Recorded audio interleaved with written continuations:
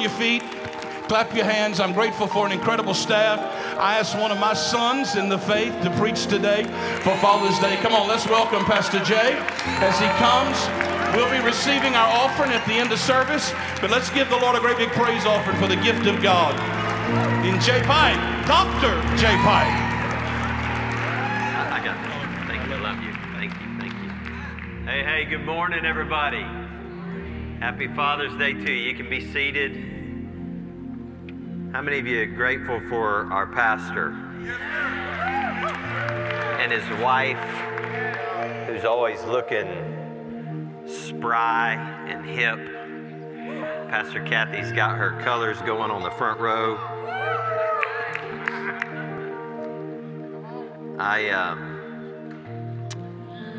Really great day. Amen. I've already been ministered to. And great day in the house of the Lord. Bishop, thank you for the honor to speak today and to teach. I'm just going to take a few minutes and share a few things that the Lord put on my heart. We're in the middle of this Live Pentecost idea, and it's Father's Day, so we've already said that.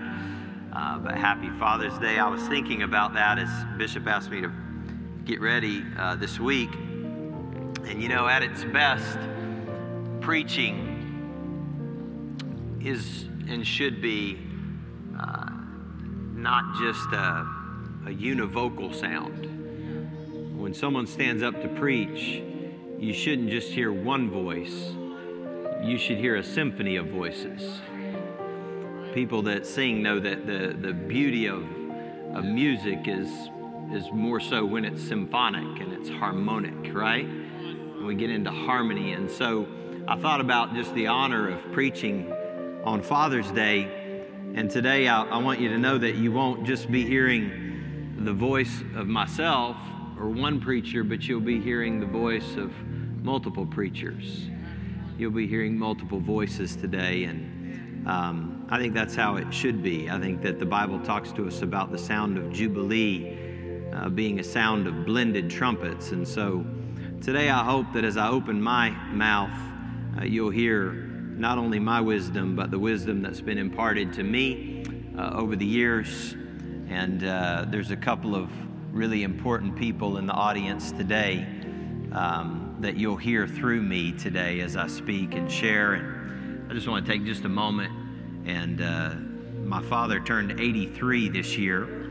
And every time I open my mouth, his voice can be heard.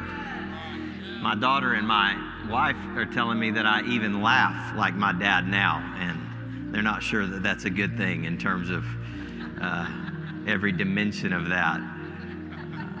But in addition to the gift of my father, the Lord brought Bishop Tony Miller into my life when I was in college and I was finding my preaching voice. And every time I preach and teach, people receive the rich deposits that he's made in my life. For now, it's over 20 years. I was in college when I was like 12. So that's how, I know you don't think I'm old enough to be 20 years out of college, but I think you'll join me in saying that. I just want to say Happy Father's Day to my dad. I love you, Dad. And let's all just say Happy Father's Day to Bishop this morning. Dad, we love you. Happy Father's Day to the father of this house. We love you, Bishop. We're grateful for your voice. Amen.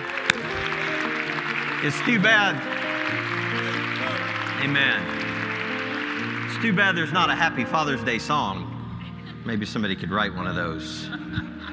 I don't feel anointed to lead in that. So, last week we heard about Pentecost from our sons and our daughters. How many of you enjoyed that last week? You got to hear that 5-on-5 from those young voices in our house, and they did a fantastic job. So we're blessed. And this week I want to talk to you about the gift of Spirit-formed fathers. The gift of Spirit-formed fathers. The Bible says in Acts chapter 2 and verse number 39, "For the promise is for you and for your children, and for all who are far off or far away."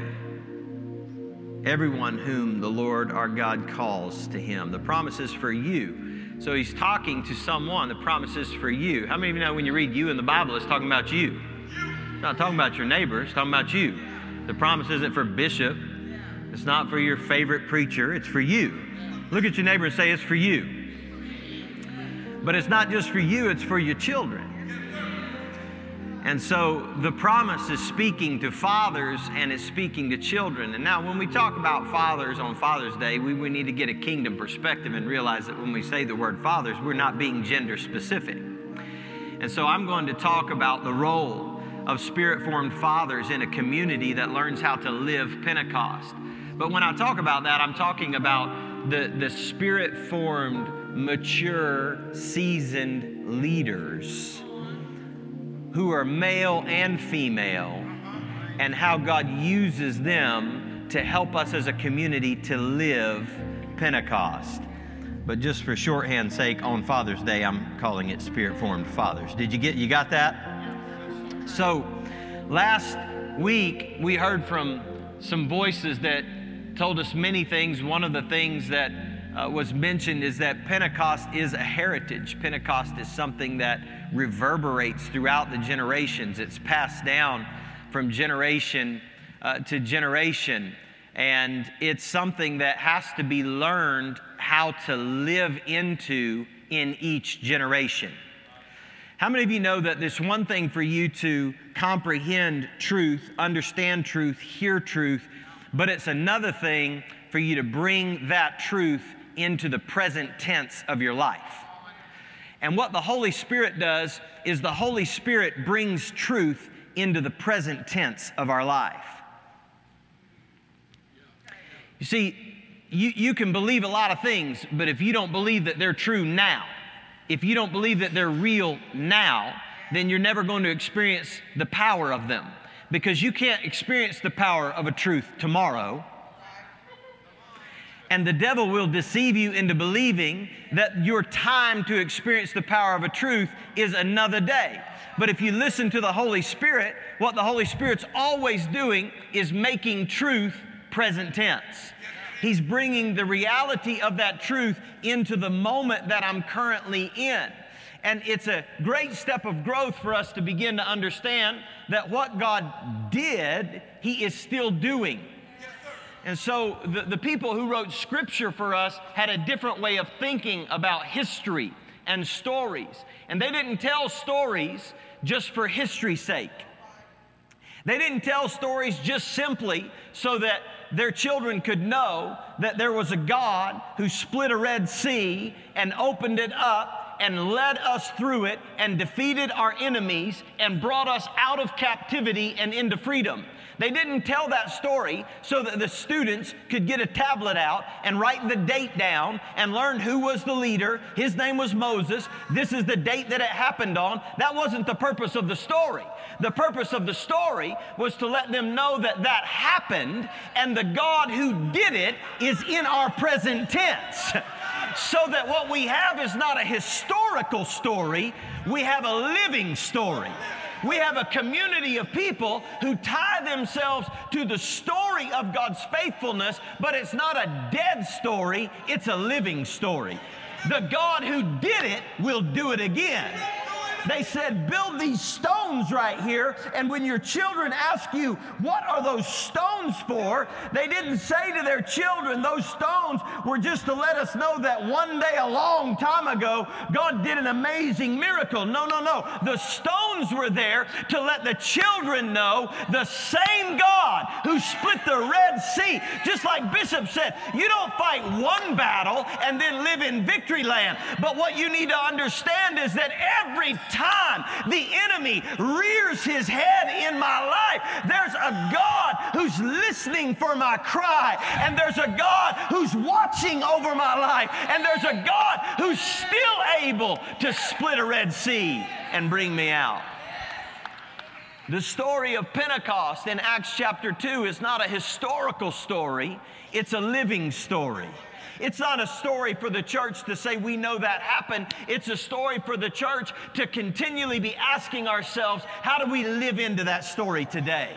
So in 2020, when times are going bonkers and it's tumultuous and confusing, the question for the church is not anything other than how do we live in to being a Spirit-filled community who gets full to overflowing with the Spirit of God. We've got to learn how to do that in the present tense.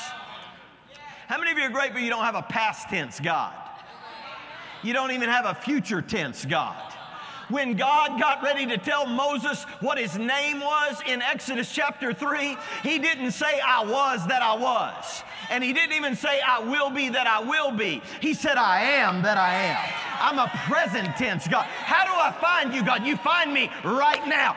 Do I look for you tomorrow? No, you find me right here. I'm a present tense God. I am that I am. Stop looking for me tomorrow. Stop looking for me to split an eastern sky one day, someday, far away. Start looking for me in the present tense, in the moment that you're in. Open your eyes and find me where you are. This is the present tense God of Scripture. And so we learn to live into that. We understand that God says, I am a father to the fatherless. I set the solitary in families. One of the things we recognize at the Gate Church is that when we celebrate Father's Day, what that means for some people is a painful memory.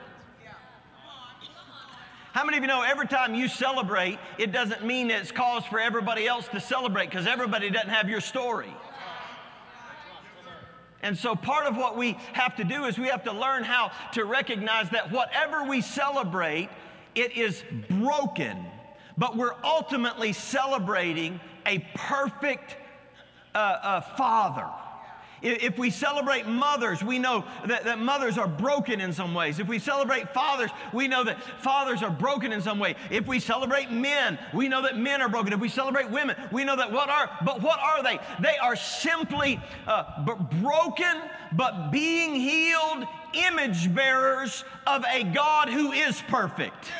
That means that anytime a broken image bearer lets me down, I just have to remember all they are is the mirror of something that's a whole lot better than they are.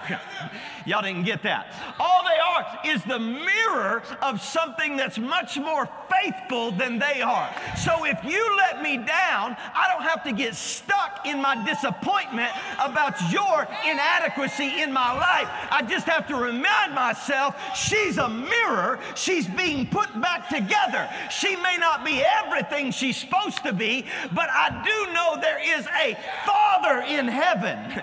Jesus said, when you pray, say, Our Father who is in heaven. How many of you know there's no brokenness in your Heavenly Father? How many of you know He'll never let you down? How many of you know He'll never, ever, ever not be there for you? How many of you know it doesn't matter how many times you get disappointed, your Heavenly Father will be faithful? And so we've got to live into this. And so in order to be able to do that, I want to draw your attention to one more scripture and just share a couple of brief thoughts with you. 1 John chapter 2 and verse number 12. John writes to the people that he's pastoring, and he says in verse number 13, he says, I write to you, fathers, for you've known him who is from the beginning. I write to you, fathers, for you've known him.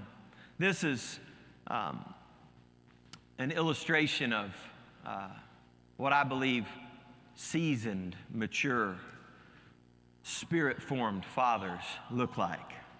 They are people who have known him who is from the beginning. Now, that phrase is sort of mysterious and we don't really fully understand what it means, but let's just keep it simple. Can we just keep it simple? How many of you know if it says they've known him who is from the beginning, then how many of you know they've been around for a little while? They're not just getting started. I want to talk to the church a little while this morning. And so I want to say that, you know, it's fantastic that we have new voices and new leaders, and God's always raising people up. Amen? Can I talk to the young people? And God's raising new voices up all the time in the church, and you've got to pay attention to the voices that are forming and shaping you. And look, I'm really excited and I'm really happy for you that your favorite preacher on Instagram hangs out with NBA players and got your favorite pop singer saved. But you're going to need a voice in your life that's been around longer than 10 years at certain seasons of your life.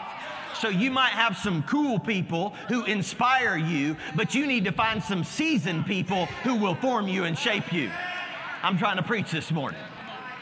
And so if all we do is get enamored with Johnny-come-latelys who have just popped up on the scene, and we never allow ourselves to be formed with people who have been walking with God from the beginning. I'm talking about people who have decades with God, who've seen seasons come and seasons go, who've seen things go well and things go poorly, but they're still sticking around. I'm talking about people who have been through some things, who've got some battle wounds and some battle scars. I'm glad you got a gift to sing, and I'm glad you got a gift to preach, but before you shape my life, I want to know, where have you been wounded?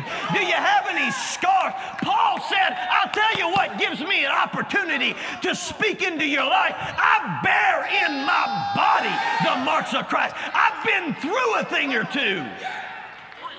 And I'm concerned that we have an issue in our society, that we have a lack of wise fathers speaking into our society.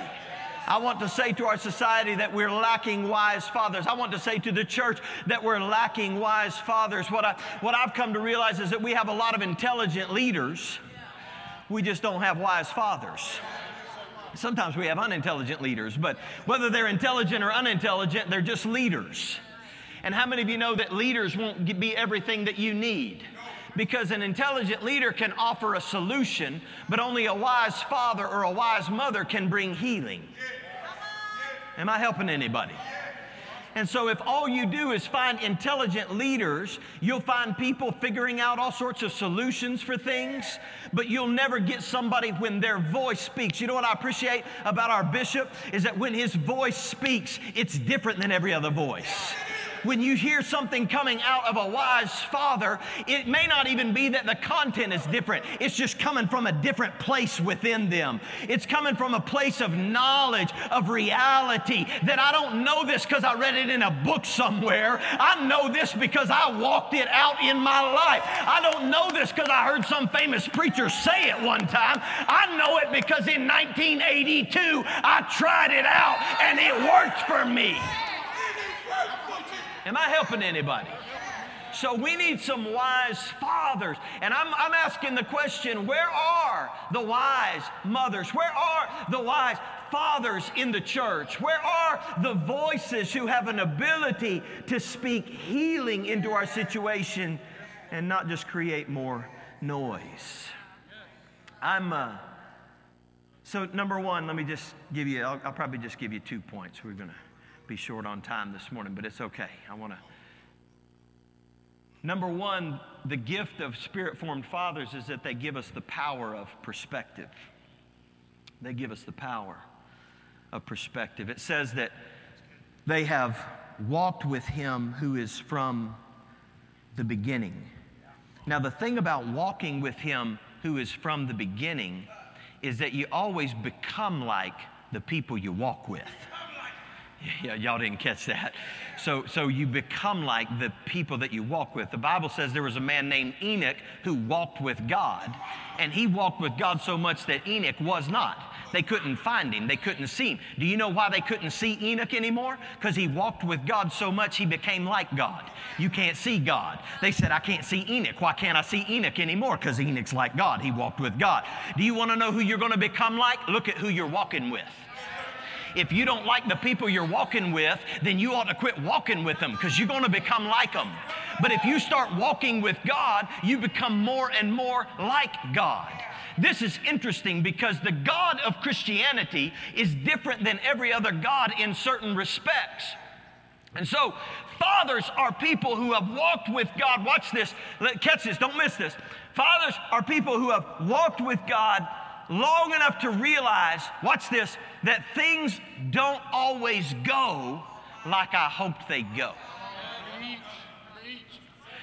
things don't always go like I planned that they would go. So if you talk to somebody who's really been through a lot, they'll explain to you that they've been through seasons where things didn't go as I planned that they would go. And you know what's kind of interesting to me about that is that if we read the Old Testament with a certain perspective, we'll realize that we have a God who can very much identify with that feeling.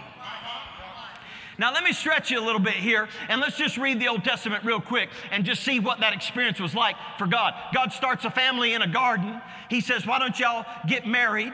Here's Eve, here's Adam. Y'all be fruitful and multiply. This is going to be a wonderful thing. God had visions and dreams and hopes and plans. Y'all be fruitful, multiply, subdue the earth. Just keep being like me. Everything's going to be good. Creation's good. And we don't get out of chapter 3 before things start going crazy. God says, what are y'all doing over there? Then God says, what's this over here? You're talking to a snake. Now they have a child. Now they have 2 children. One child's killing the other child. We're only 4 chapters in.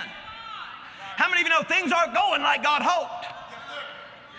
You keep going. You keep going. Then just keep on reading through Genesis. A couple more chapters. Now God's got people going crazy on him in chapter 6. He's like, I wish I hadn't have done this thing. I would scrap this whole project. So God gets him a new family, and he puts them in a boat, and he washes everybody else away, cleans the planet off. Let's start over from scratch. This isn't going how I planned. Am I doing okay? Now, God's new family is back in a garden, planting a vineyard, naked again. God's like, that's not how I planned that. We got a naked guy in a garden, just like we had a naked guy in the first garden. God's like, what are you doing? He's drunk. His sons are having to take care of him. God's like, this isn't how I planned this. This is not how many of you know that while God is sovereign and all-powerful, he executes his purposes in a participatory way. That means that God's got a purpose for Jeff's life. But God's purpose for Jeff's life is dependent on Jeff's participation in God's purposes. I'm trying to preach this morning. And so the problem wasn't on God's end. The problem was on his participators' end. So he's constantly, but here's what is unique about the God of the Bible. Every time things didn't go God's way, God's free. He can do whatever he wants. How many of you know that God didn't abandon the project? How many of you know that God didn't abort the plan? How many of you know that God didn't cancel his purposes? Every time that things started not going how God wanted them to go, he only had one response. He doubled down and said, let me get a little deeper into this situation. I want to tell you this morning that you've got a God who's depending on your participation. But if ever things don't start going how God wants them to go, his only response is to deepen himself. One of the ways that the Bible describes that is by saying that he descended. Yeah, that makes the Christian God different. You see, every God ascends. And we do talk about the ascension of Jesus Christ, but it's not the ascending aspect of our God that makes us unique and different. Every God who's ever been conceptualized by anybody ascended. He ended up on top. If you want to worship Zeus, Zeus will tell you, I ascended. If you want to worship Apollo, Apollo will tell you, I ascended. But the God revealed in Jesus is unique, not because he just ascended, but because he descended. I don't know about you, but I don't know where I'd be if it hadn't been for a God who was willing to descend, a God who was willing to say, he just blew it, but I'm going to go deeper into his life. I'm going to go further into this situation. And so God keeps descending into our lives. And as seasoned, spirit-formed fathers, watch this, keep walking with God, they keep emulating God's behavior. So that's a beautiful thing. If you ever find a spirit-formed father in your life and you find yourself in a mess of chaos, then all of a sudden what you'll find is that if you've got a spirit-formed father, he won't abandon you when you make mistakes. He'll dive deeper into your life when you make mistakes. And so we need spirit-formed fathers and mothers who are constantly emulating the behavior of God. to descend into our lives. How many of you know that we could bring a greater dimension of healing if we embodied the practices of a God who's willing to descend?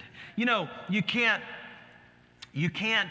heal pain that you're not willing to enter into. I was meditating this morning, I was meditating all week, and the Holy Spirit said to me, He said, there's no such thing as long distance healing.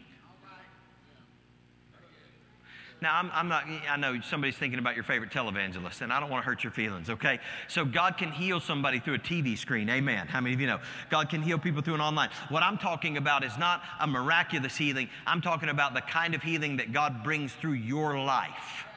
You don't bring people into healing by standing at a distance from them and say, man, I'm sorry for what you're going through. I'll pray for you. You bring people healing, not long distance. You bring people healing. How many of you know that Jesus didn't send a telegram? Jesus showed up in person. Jesus said, here I am in the flesh. Let me enter into your life. And as I enter into your life, I'm going to bring the healing that you need.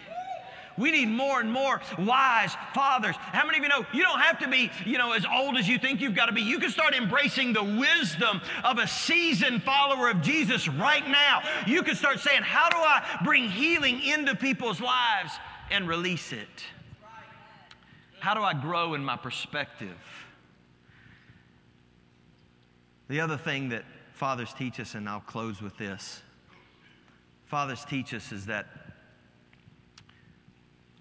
I wrestled with how to say this, but they teach us how to go through bitter seasons without becoming bitter ourselves. If you really talk to a season, you guys can come to the keyboard if you want to. If you really start talking to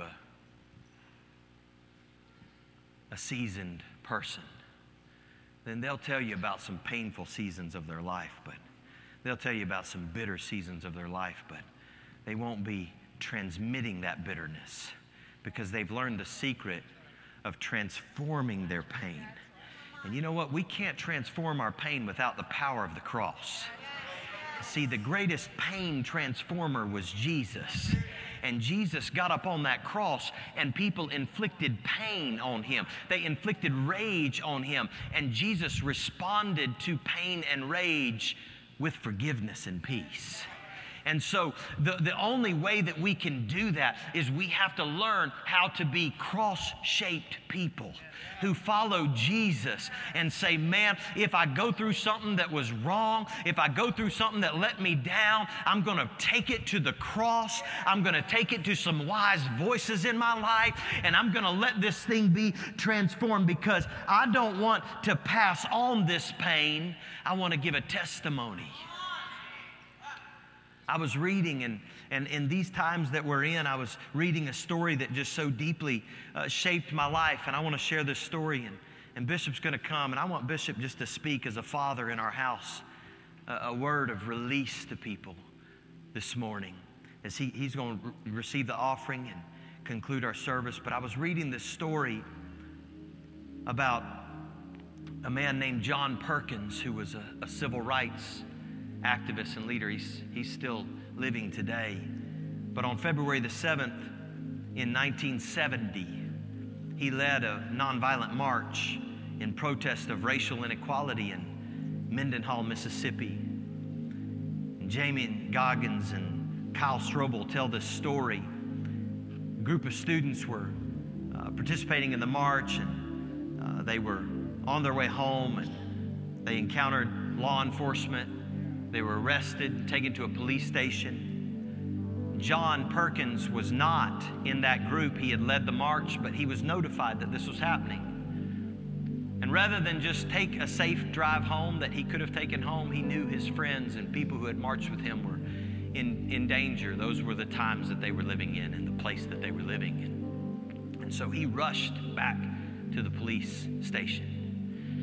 And as he rushed back to the police station, of course, when he got there, because the darkness and the violence that were so prevalent in that time and in those places, he was informed, and told to wait for a sheriff to arrive. And while he waited for a sheriff to arrive, about a dozen highway patrolmen and police officers came and arrested him and began to brutally beat him, kick him, stomp him into the ground as he bled all over the floor, and then later was forced to clean up the blood from the brutality along with his companions.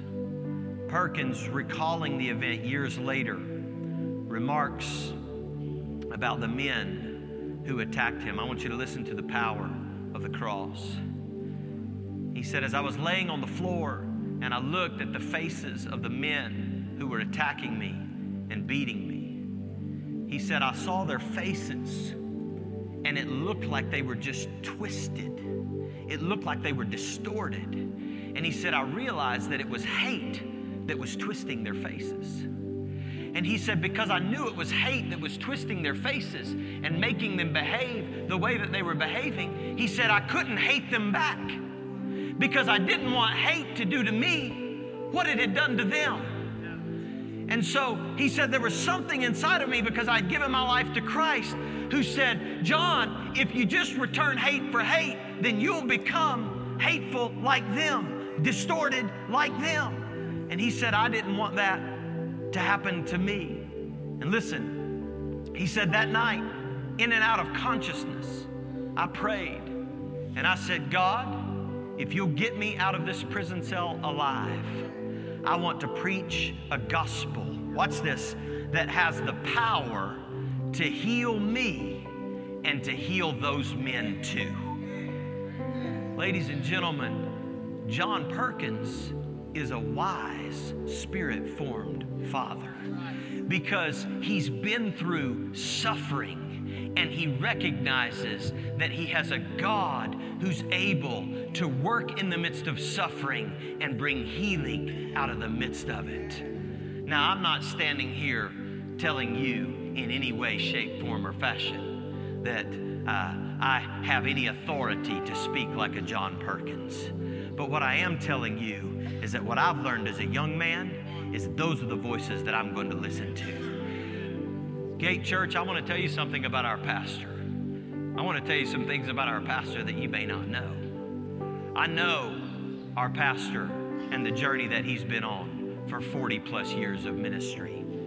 I know the many stands that he's taken over and over that have cost him money, cost him popularity, cost him persecution, cost him ridicule, cost him rumors, cost him in a city in Florida that I've lived in and seen with my own eyes. But every time he would just absorb the wounds of persecution and say, you know what? I'm going to stand for the gospel. I'm going to stand for everybody. I don't care where they're from. I don't care what they look like. I'm treating everybody the same. We're going to be the kingdom of God. We're going to be a community of Jesus followers. And I don't care if it hairlips the mayor, the sheriff, the governor, the county, the city. I don't care who gets mad. We're going to do it the Jesus way. And I want to talk to you about people who can be voices in our lives that can say something at a different level. And it's only because they've lived through the pain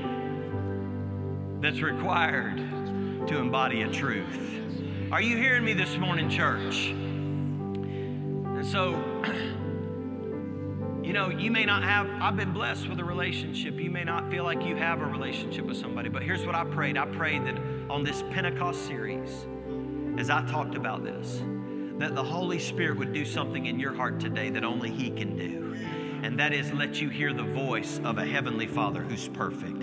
For every abandonment, for every betrayal, for every injustice, for everything that didn't go how you hoped it would go, I'm praying that today there'll be a resonance in your heart from the Holy Spirit of the voice of your Heavenly Father speaking a word of healing over you, speaking a word of restoration over you. If you're joining us online, Bishop's getting ready to come and pray and release a word. I want you to get ready to receive that word. Listen, I know by the Holy Spirit, there are people that feel abandoned. There are people that feel orphaned. There are people that feel let down. There are people that feel like authority has let them down. There are people that feel like church has let them. I'm prophesying to somebody. You feel like your pastor has let you down. I want you to know that God wants to come in a fresh way. God wants to come in the present tense.